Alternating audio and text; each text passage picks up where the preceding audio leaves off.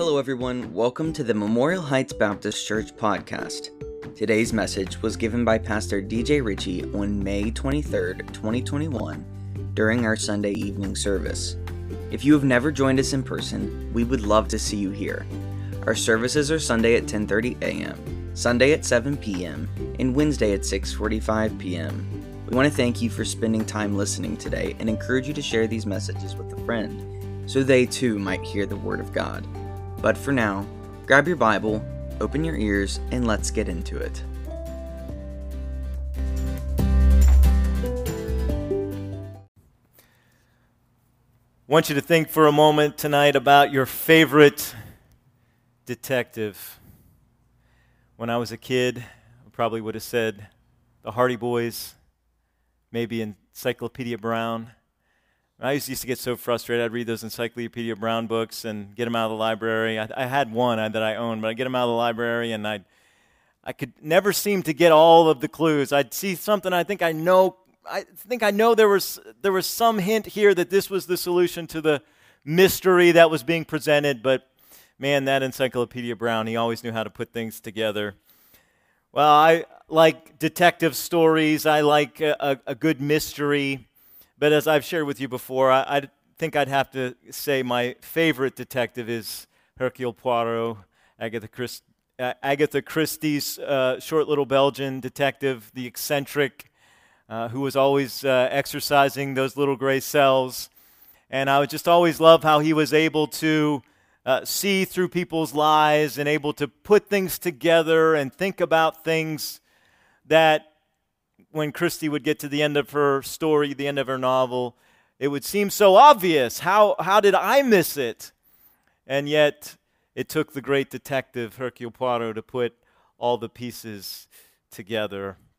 Well, whoever your favorite detective is, Sherlock Holmes, Castle, Nancy Drew, whoever it is, Hercule Poirot, we're going to be detectives tonight as we talk about a mystery that's in Scripture, the mystery of something called Midrash. The mystery of Midrash. Midrash is a Hebrew word. We'll talk more about that in a moment. And don't let the word freak you out. We'll walk through this and help you understand one of the most frequently used prophetic keys in all of the Bible. But as we begin to think about prophecy, let's just quickly review what we've already seen in this series. Number one, we've said that prophecy is a promise. Prophecy is a promise. All of the promises of God are yes in Christ Jesus. And if God is keeping promises through His Son Jesus Christ, we should expect literal fulfillments to those promises. It's not a lot of fun when somebody promises that they'll do something for you, and then when they come through, it wasn't quite what you expected. And if they were to tell you, well, I didn't really mean that literally, I just meant that figuratively, I'm sure you'd feel a little bit cheated.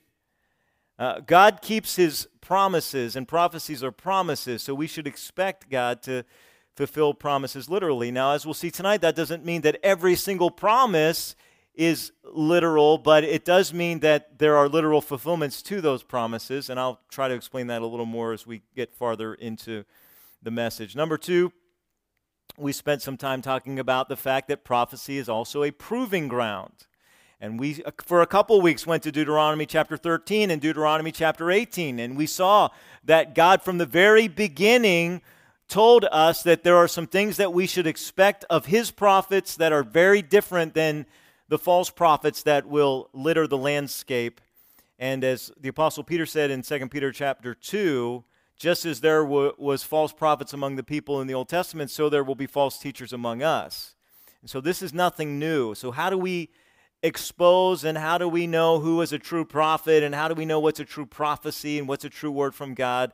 Well, Deuteronomy says that we need to be able to verify it 100%. That it must be 100% accurate. Again, that would give us reason to believe that this is going to be something that's literal, so it's something that is measurable to determine whether or not it's accurate. We also saw that God says that you must be able to not only verify the prophecy, but you also have to test the messenger who brings the prophecy. You have to test the message that accompanies the prophecy, because the devil has power too. The devil is in the world and active too, and there's more than one source of the supernatural. And so the devil's at work, and the devil is good at making predictions and making quote-unquote prophecies. And so God says from the very beginning, listen, I'm going to test you. Prophecy is so that you can test me, but I'm also going to use prophecy to test you and to see if you really love me, if you're really going to obey me. And so you have to be willing to test not just the prophecy, but also the prophet and their message and their character as well. It's why John says in 1 John 4:1, we must test the spirits to see whether or not they be from God. Now, we saw last week that in order to accomplish that, sometimes what God would do was he would give more than one prophecy at the same time, so that the prophecy that was fulfilled in the next handful of years would validate the prophecy that is going to be fulfilled in thousands of years. Because, of course, if you have a prophecy that speaks to something that's thousands of years in the future, we have no way of validating that to know whether that's a true prophet of God. But what God would often do is he would allow that prophet to make other prophecies that could be validated, so that you could therefore see that the prophecy that was in the distant future is also going to be reliable as well. Sometimes it's not that there were many prophecies given at the same time. Sometimes it's that a prophecy will be fulfilled in stages. And you'll see as we go through the Old Testament that there were some prophecies that were fulfilled little by little by little, and some of them just by nature. Think about the prophecies of Daniel about the kingdoms that would come. Well, obviously, if Daniel is prophesying about successive kingdoms, you're going to have to wait till the end of that succession to see that all of those kingdoms have actually come to pass. And so we are right now, we've already seen the almost complete fulfillment of Daniel's prophecy. We're still awaiting the very final form of the arisen Roman Empire, which will rise again in the form of 10 kings, Daniel prophesied. But we know that that's going to happen because everything else happened literally. Babylon really did rule, and it really was replaced by a succession of kingdoms. And Daniel perfectly, supernaturally, by divine ability, prophesied Alexander the Great and the division of Alexander's kingdom and all of these things that God said were going to happen, that happened exactly as he said they would. So if everything leading up to that was fulfilled exactly as God said, why would we think the rest of the prophecy is just symbolic? It's ridiculous. But we have to remember, prophecy is a proving ground. Last week we also saw that prophecy is sometimes a pattern. Sometimes it follows a pattern. This is another way that God signals things to us so that we can test them, so that we can know that God is the one who is working.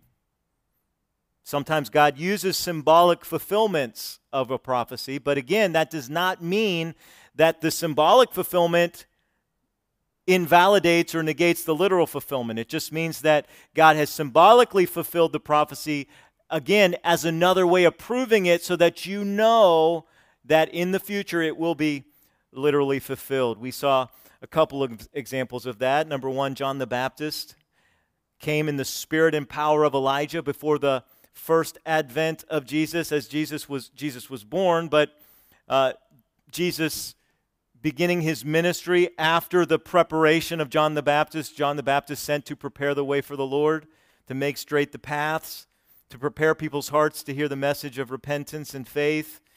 And so he was not Elijah. John tells us that, by the way. John chapter 1, they asked him, "Are you Elijah? Are you the fulfillment of the Malachi chapter 4 prophecy?" And John the Baptist said, No, I'm not Elijah. Not literally. But then in Mark chapter 9, as Jesus was bringing the disciples down off of the Mount of Transfiguration, remember, Peter said, Hey, Jesus, why do the people say that Elijah has to come back? Why do they take that prophecy literally, is actually what he was saying. Why does that have to be literal? And Jesus said, Elijah is coming. He is coming. look for the literal return of Elijah. But also symbolically, Jesus said he has come in the person of John the Baptist. Last week we also saw that Jesus came out of Egypt, as Hosea 11:1 prophesied.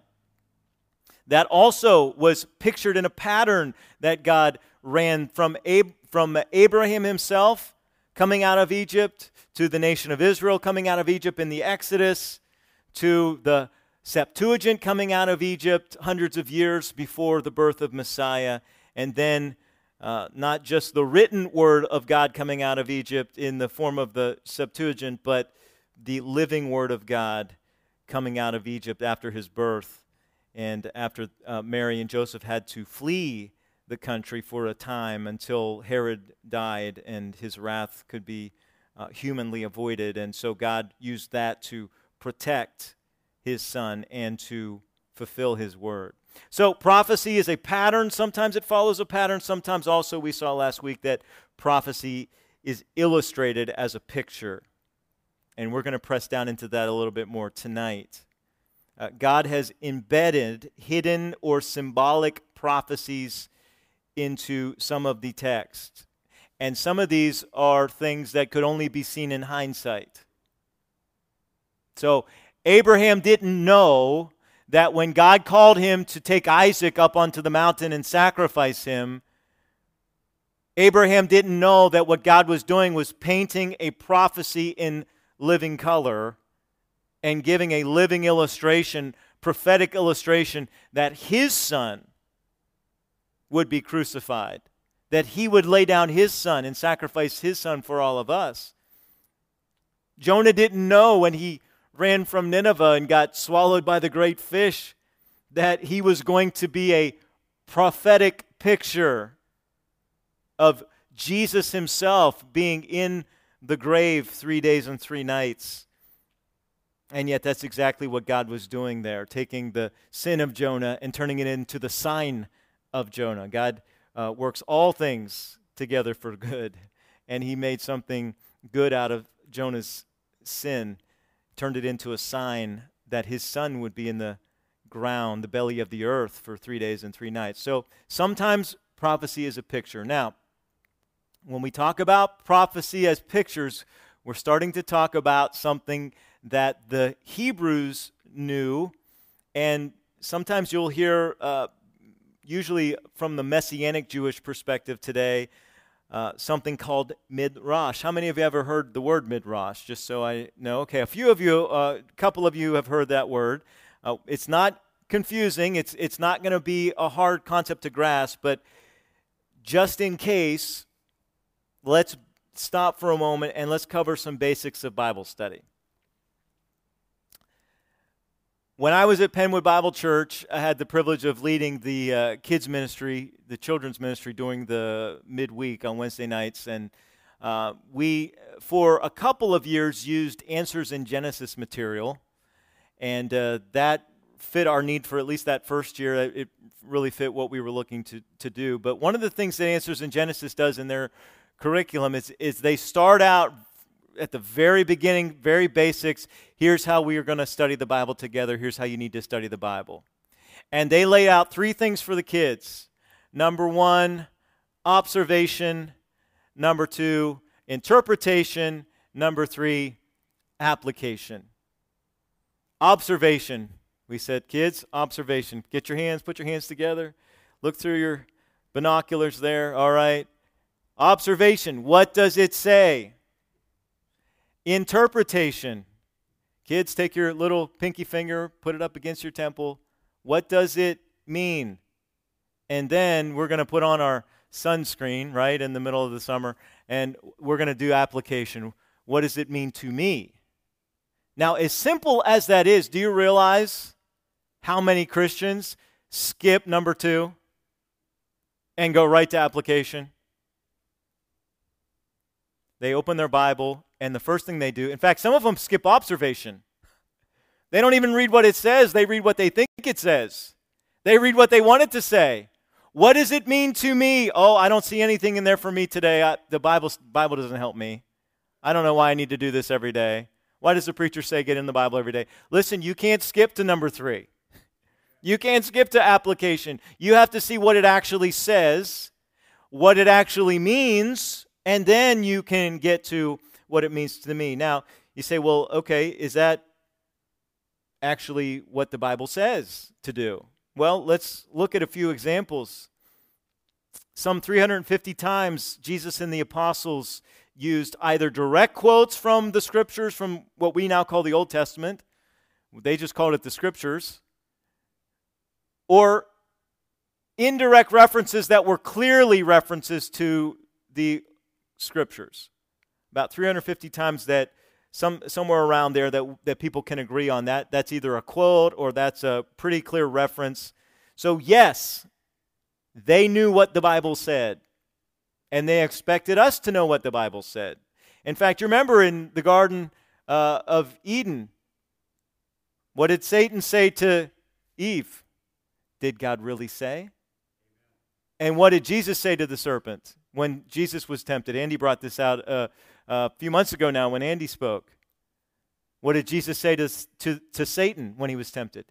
It is written. It is written. It is written. We need to know what the Bible says. In Romans chapter 4, Paul says, what does the Scripture say?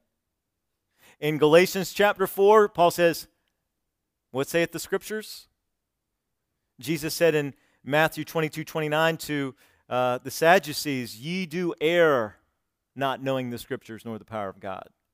So we need to know what the Scriptures say, but that also leads us into the next thing, because the Sadducees, they had a concept of what it said, but they did not understand it. We also have to understand it. That means we have to ask, what does this text mean? We have to ask those simple questions that we were taught in elementary. The who, what, where, when, why, how often. We need to ask those questions. To what extent? Forgot that one. We have to ask those questions of the text when we're reading and not just assume that we know, because not everything is about us in the Bible. It's all for us, it's all to us, but it's not all about us. And by the way, this usually requires time. It requires effort.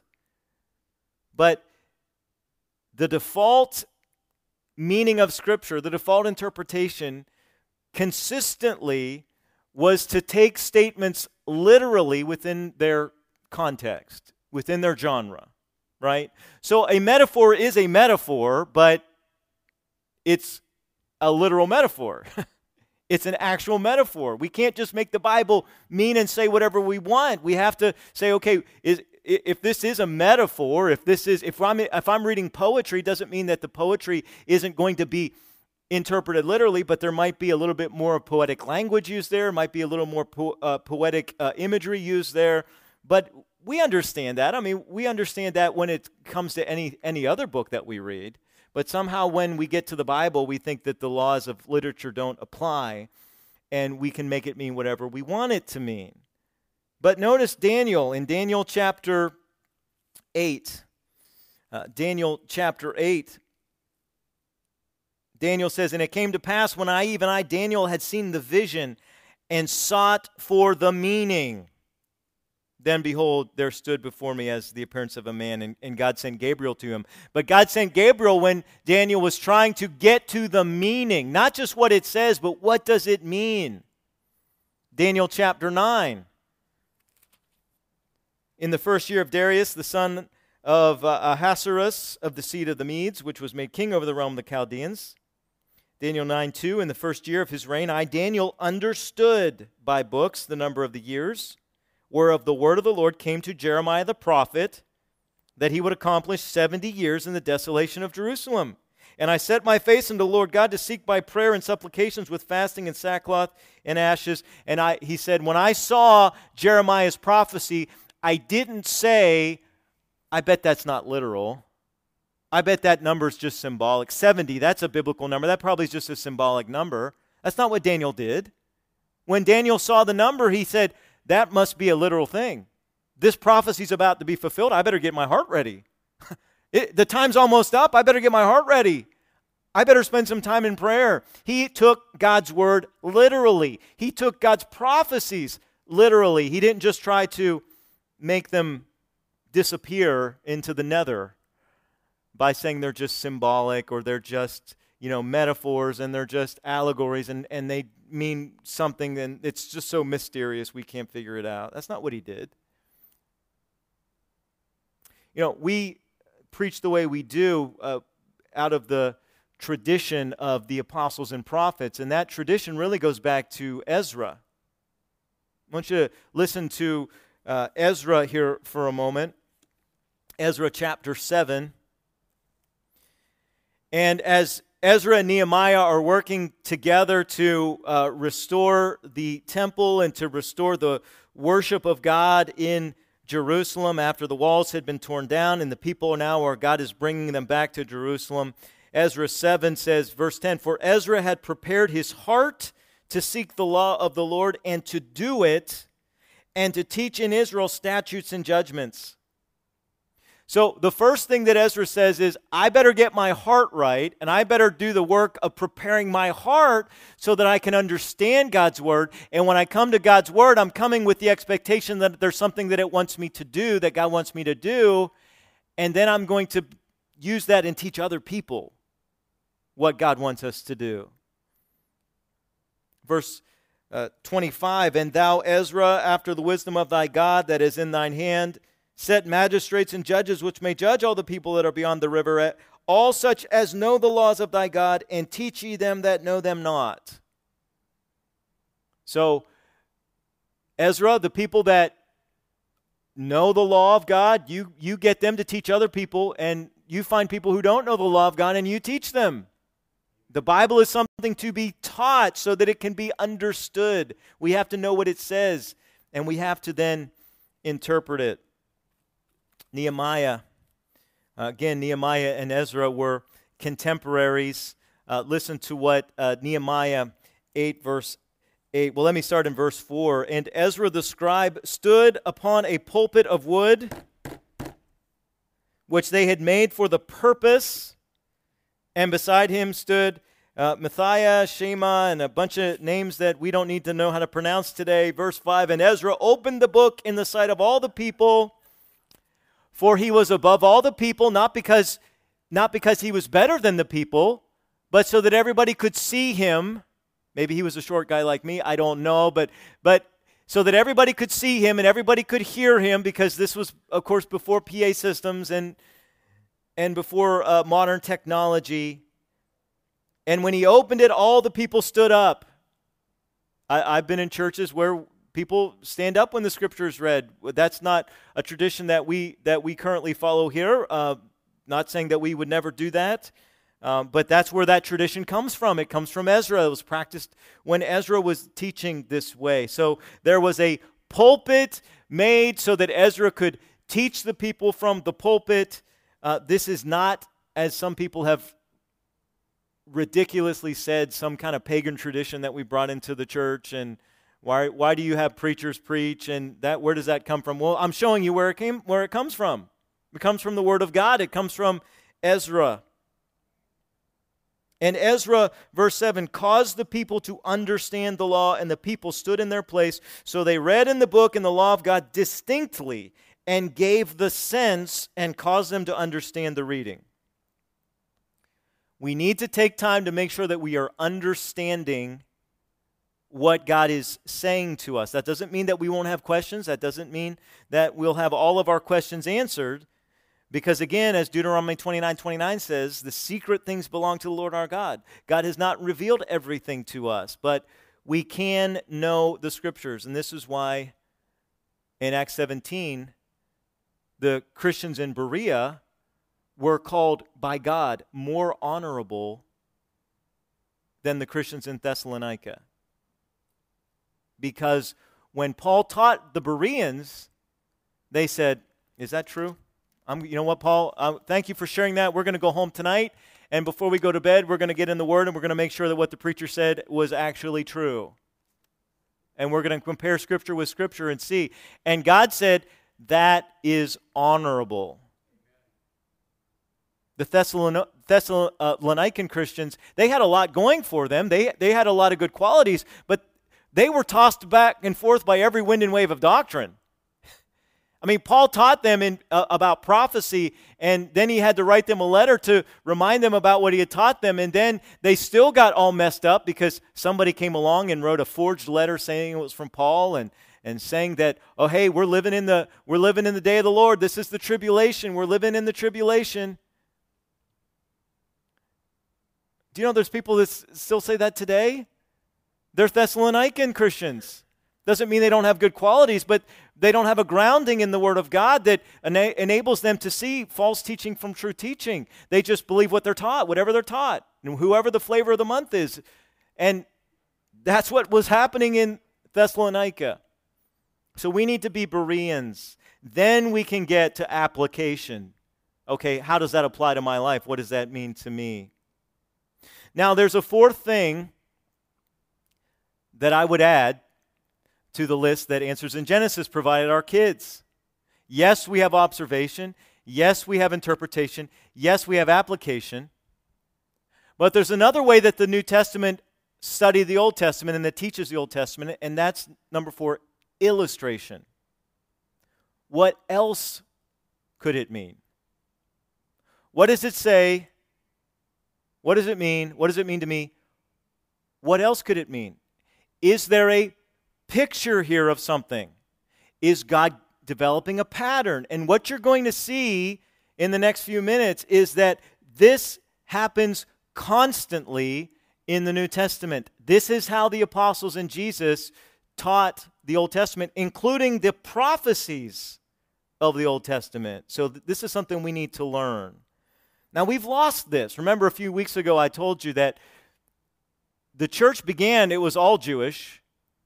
And then you have the Ethiopian eunuch who is converted, and then you have Gentiles starting to get saved, and the missionary movement is going around the world because persecution is forcing them around the world, and Paul is on his missionary journeys, and all of a sudden the church becomes very Gentile, and by the end of the first century the church has shifted and it's almost entirely Gentile, and what happened in the process of that is we have lost some of the cultural context, and some things in our Gentile minds we just haven't really thought about. And so the Hebrews have an exegesis, or a way of interpreting the text, called midrash. The word midrash is found a couple times in the Old Testament in the book of 2 Chronicles. In the King James it's just simply translated as story, but literally the word midrash means inquiring into. Inquiring into. Midrash is, what else does it mean? What else could it mean? Is there a picture being painted here? Is this a metaphor of something? Is there a spiritual application? Is there a spiritual picture that's prophetic? Now, midrash, or midrashim, the plural, they are affirmations of doctrine. They're affirmational, not foundational. So we're not saying, and this is where some Christians have gone too far in the other direction, and of course the pendulum always swings, right? And we always want to try to make sure that we're not on either extreme, where it's all literalism, or it's all throw literalism out the window and the Bible just means what I want it to mean. There's a middle ground here that was the ground on which the apostles and Jesus stood, and that is that, yes, there is a literal interpretation. We're not throwing out the literal. We're not replacing the literal, but there may also be a picture or an illustration. These are things that they don't produce doctrine. We don't base our doctrinal beliefs on these pictures, but they do illustrate or picture doctrine. So a couple things that we want to make sure that we do. We don't replace the literal with the symbolic. That's Gnosticism. And Gnosticism overtook the church right around the 3rd, 4th century and became heavily embedded into particularly Roman Catholicism, which began to really completely allegorize the prophecies so that everything that was meant for Israel became about us, became about the church. And then the church wasn't even the church anymore. That's Gnosticism, where we just make it mean whatever we want to mean.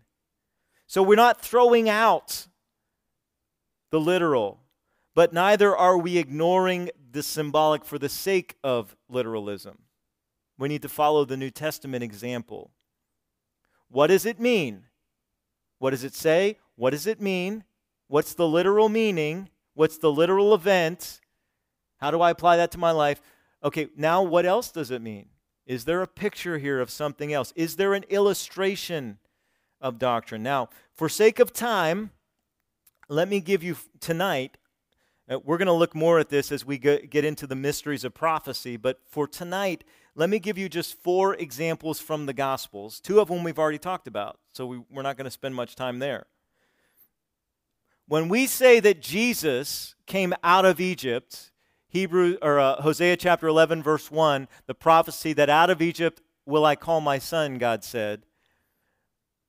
Abraham coming out of Egypt, the people of Israel coming out of Egypt, the Septuagint coming out of Egypt, all of those were pictures. They didn't throw out the literal.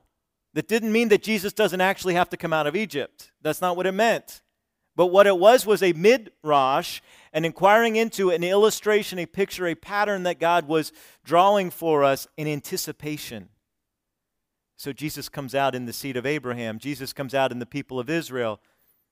Jesus, the living word, comes out in the written word, the first time under the authority of the high priest that God's word was translated into another language, which is really critically important to us because I'm not reading from the Greek and Hebrew tonight, right? I'm reading from the English.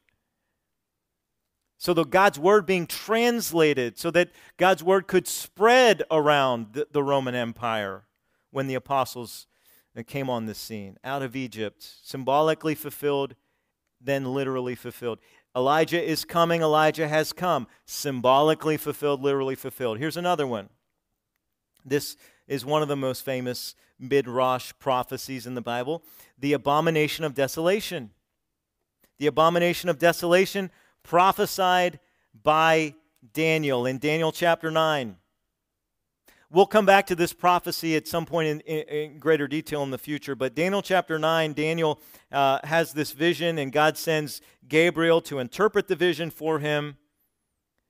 And Gabriel says to Daniel, 70 weeks, verse 24 of Daniel 9, 70 weeks are determined upon thy people and upon thy holy city to finish the transgression, to make an end of sins, to make reconciliation for iniquity, to bring an everlasting righteousness, and to seal up the vision and prophecy, and to anoint the most holy. Know therefore and understand that from the going forth of the commandment to restore and to build Jerusalem unto the Messiah, the Prince, shall be 7 weeks, 62 weeks, the street shall be built again, the wall even in troublous times, and after 62 weeks shall Messiah be cut off. Not for himself. In other words, he's going to die for the people. He's not going to die because of his own sin. He's going to die for the people. And the people of the prince that shall come shall destroy the city and the sanctuary. God says, you're going to know that Messiah has come and Messiah has died for the people because I'm going to wipe out the city and the temple. I'm going to destroy it. And you're going to know that he's come and you missed him. It's exactly what happened in AD 70. Exactly literally what God said would happen. And the end thereof shall be as a flood, and the end of the war, desolations and determined. And then he shall confirm. Now he's speaking about the prince who is to come, the false Messiah. He shall confirm the covenant with many for 1 week, and in the midst of the week he shall cause the sacrifice and the oblation to cease, and for the overspreading of abominations he shall make it desolate, even until the consummation. And that determined shall be poured upon the desolate. Now, there's a lot there that we're not going to unpack tonight. But years after this happened, a man named Antiochus Epiphanes, or if you're scholarly, Antiochus Epiphanes. Okay, I don't know how it's pronounced. You can pick your pronunciation, all right? But this man came and he seemed to fulfill that prophecy. He offered a pagan sacrifice on the altar of the temple. But Messiah hadn't come yet. Messiah hadn't been cut off yet. It looked like it was the literal fulfillment, but it wasn't the literal fulfillment. It was the midrash fulfillment. It was the symbolic fulfillment. And we know that because Jesus himself in Matthew chapter 24, verse 15 said, When ye therefore shall see the abomination of desolation spoken of by Daniel the prophet, by the way, Jesus himself took Daniel's prophecy literally. He didn't say, well, it wasn't fulfilled exactly like God said it would be, but it was mostly fulfilled, so we're going to count that. No, that's not what Jesus said. Jesus said exactly as Daniel said it would happen. The abomination of desolation is going to come. Jesus said that fulfillment, that was just symbolic. The literal fulfillment is coming. And I like what God inspires God inspires Matthew to add here. Whoso readeth, let him understand. Whoso readeth, Matthew says, listen, think about this. This is how God reveals prophecy to us. It's going to be literal. It was symbolically fulfilled, yes, but it will be literally fulfilled. And then maybe the most famous of the Midrash prophecies in the Gospels, Moses lifting up the bronze serpent in the wilderness.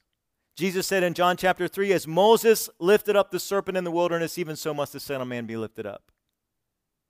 Remember, the serpents were sent in to bite the people, to poison the people, and Moses made this brass serpent, and he said, all you have to do to be healed is come to this serpent and believe, and God will heal you.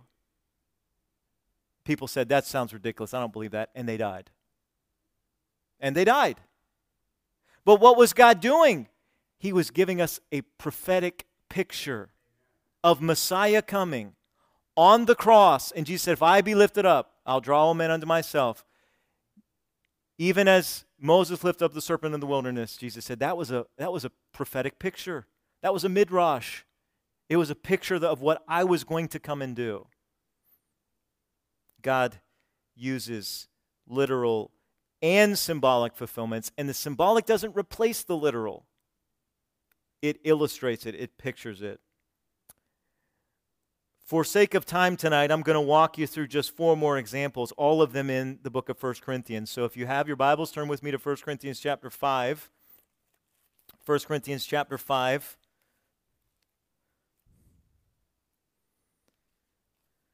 We could multiply examples tonight. One of my favorite examples of a midrash is the Jewish wedding ceremony, which so beautifully pictures the rapture of the church. We'll talk about that when we have more time to spend on it. Again, we don't believe in the pre-tribulational rapture because of the midrash picture, but the picture that Jesus gives us of coming back for his bride is perfectly illustrated in the Jewish wedding ceremony in the first century. But for sake of time tonight, let's look at 1 Corinthians. 1 Corinthians shows us very clearly that the feasts of Israel, the high holy days of Israel, were midrash pictures, prophetic pictures that Messiah was going to come and fulfill. Look at 1 Corinthians chapter 5, verse 7. Paul says, purge out therefore the old leaven, that ye may be a new lump, as ye are unleavened, for even Christ our Passover is sacrificed for us. Paul says, yes, there was a literal historical event where the death angel passed over Egypt. And the only people that were spared losing a firstborn, every firstborn was taken, except for the houses where the blood of the lamb, not just any lamb, the spotless lamb, were placed on the doorpost, above and to the side, picturing the cross. And when the angel of death passed over and he saw the blood on the doorpost, he kept going. He went to the next house. He passed over. That was a literal event. But Paul says, listen, let's do a midrash here. Let's look for a picture. Guys, that's a prophecy of Jesus Christ, of the blood. He is our Passover. He is the lamb that was slain. It's his blood that covers us. And that actually, the blood of Jesus actually removes our sin. It doesn't just cover our sin like the blood of the lambs in the old covenant. Jesus is our Passover. And we don't need to observe the Feast of Unleavened Bread literally hashed out in all of the ceremony. All of that was a picture, Paul says, of us dealing with and repenting of our sin. And looking at when God convicts us of our sin and saying, hey, you know what? I need to get my life right. I need to deal with this sin.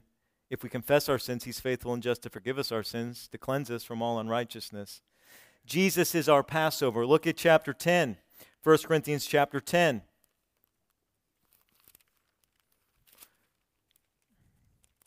Moreover, brethren, I would not that ye should be ignorant how that all our fathers were under the cloud, and all passed through the sea, and were all baptized unto Moses in the cloud and in the sea, and did all eat the same spiritual meat, and did all drink the same spiritual drink, for they drank of that spiritual rock that followed them, and that rock was Christ. Jesus is the rock. When Moses first came, remember the people needed water, and there was no water. They were in the desert, and they came to a rock. And God said, Moses, take your staff and strike the rock, and water will come out, and the people will be saved. And they were. Then they circled back. First circle back. It's in the Bible, right? They circled back, and they came back to the same rock later on. God said, Moses, don't strike the rock this time. Don't strike the rock, speak to the rock, and the water will come out. But Moses had a temper. Moses wasn't perfect either. Moses lost his temper because he was dealing with some, well, listen, let's not be too hard on him, right? No, God says be hard on him. God says learn the lesson from their stiff-neckedness. But Moses, he lost his temper and he struck the rock. And God said, because you ruined my picture. You ruined my picture, because Jesus isn't going to be struck the second time He comes back. He's going to do the striking. So, you ruined my picture, Moses, and because of that, you're not going to go into the promised land. It seems like such a huge punishment for such a small mistake. But it was a picture. And he scribbled on God's picture, and he messed it up.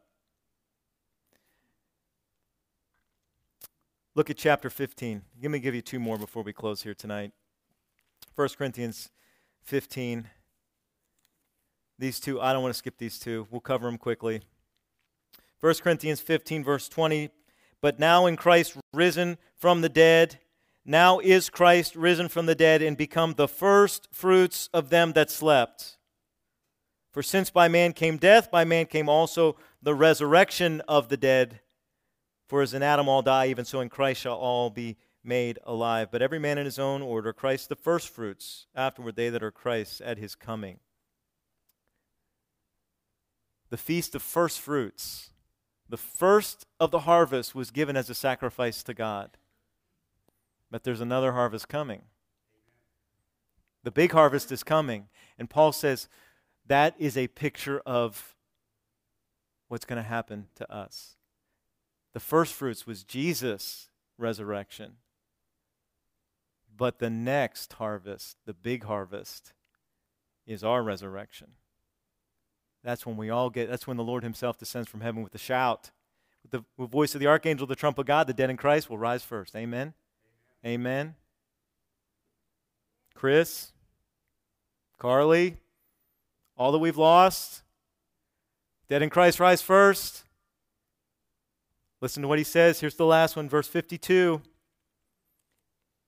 Verse 51 says, Behold, I show you a mystery. We shall not all sleep, but we shall all be changed in a moment, in the twinkling of an eye, at the last trump. Do you know what the last trump is? It's the Feast of Trumpets. Now, we miss that because we're Gentiles. But a Jewish person in the first century reading that knows the last trump is what they called Rosh Hashanah. Probably mispronouncing that, but Rosh Hashanah, the Feast of Trumpets, that's what they called it, the last trump. At the last trump, we'll all be raised. A midrash picture, prophetic picture in the feast of the hope that we have in Jesus Christ. Would you bow your head with me? Andy's going to come. We're going to sing a song. You can remain seated as we sing.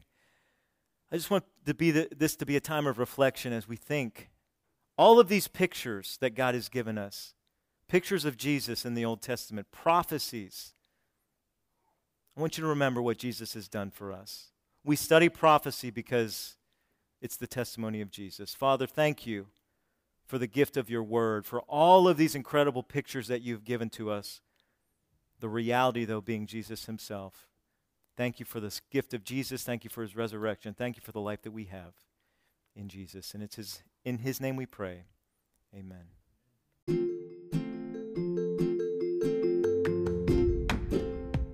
That's all for today. I hope this has made a positive impact in your relationship with Jesus. If you have never accepted Christ as your Savior and would like to know how, give one of our pastors a call at 301-724-5876. We would love nothing more than to share the good news with you. We hope to see you soon, and until next time, stay faithful.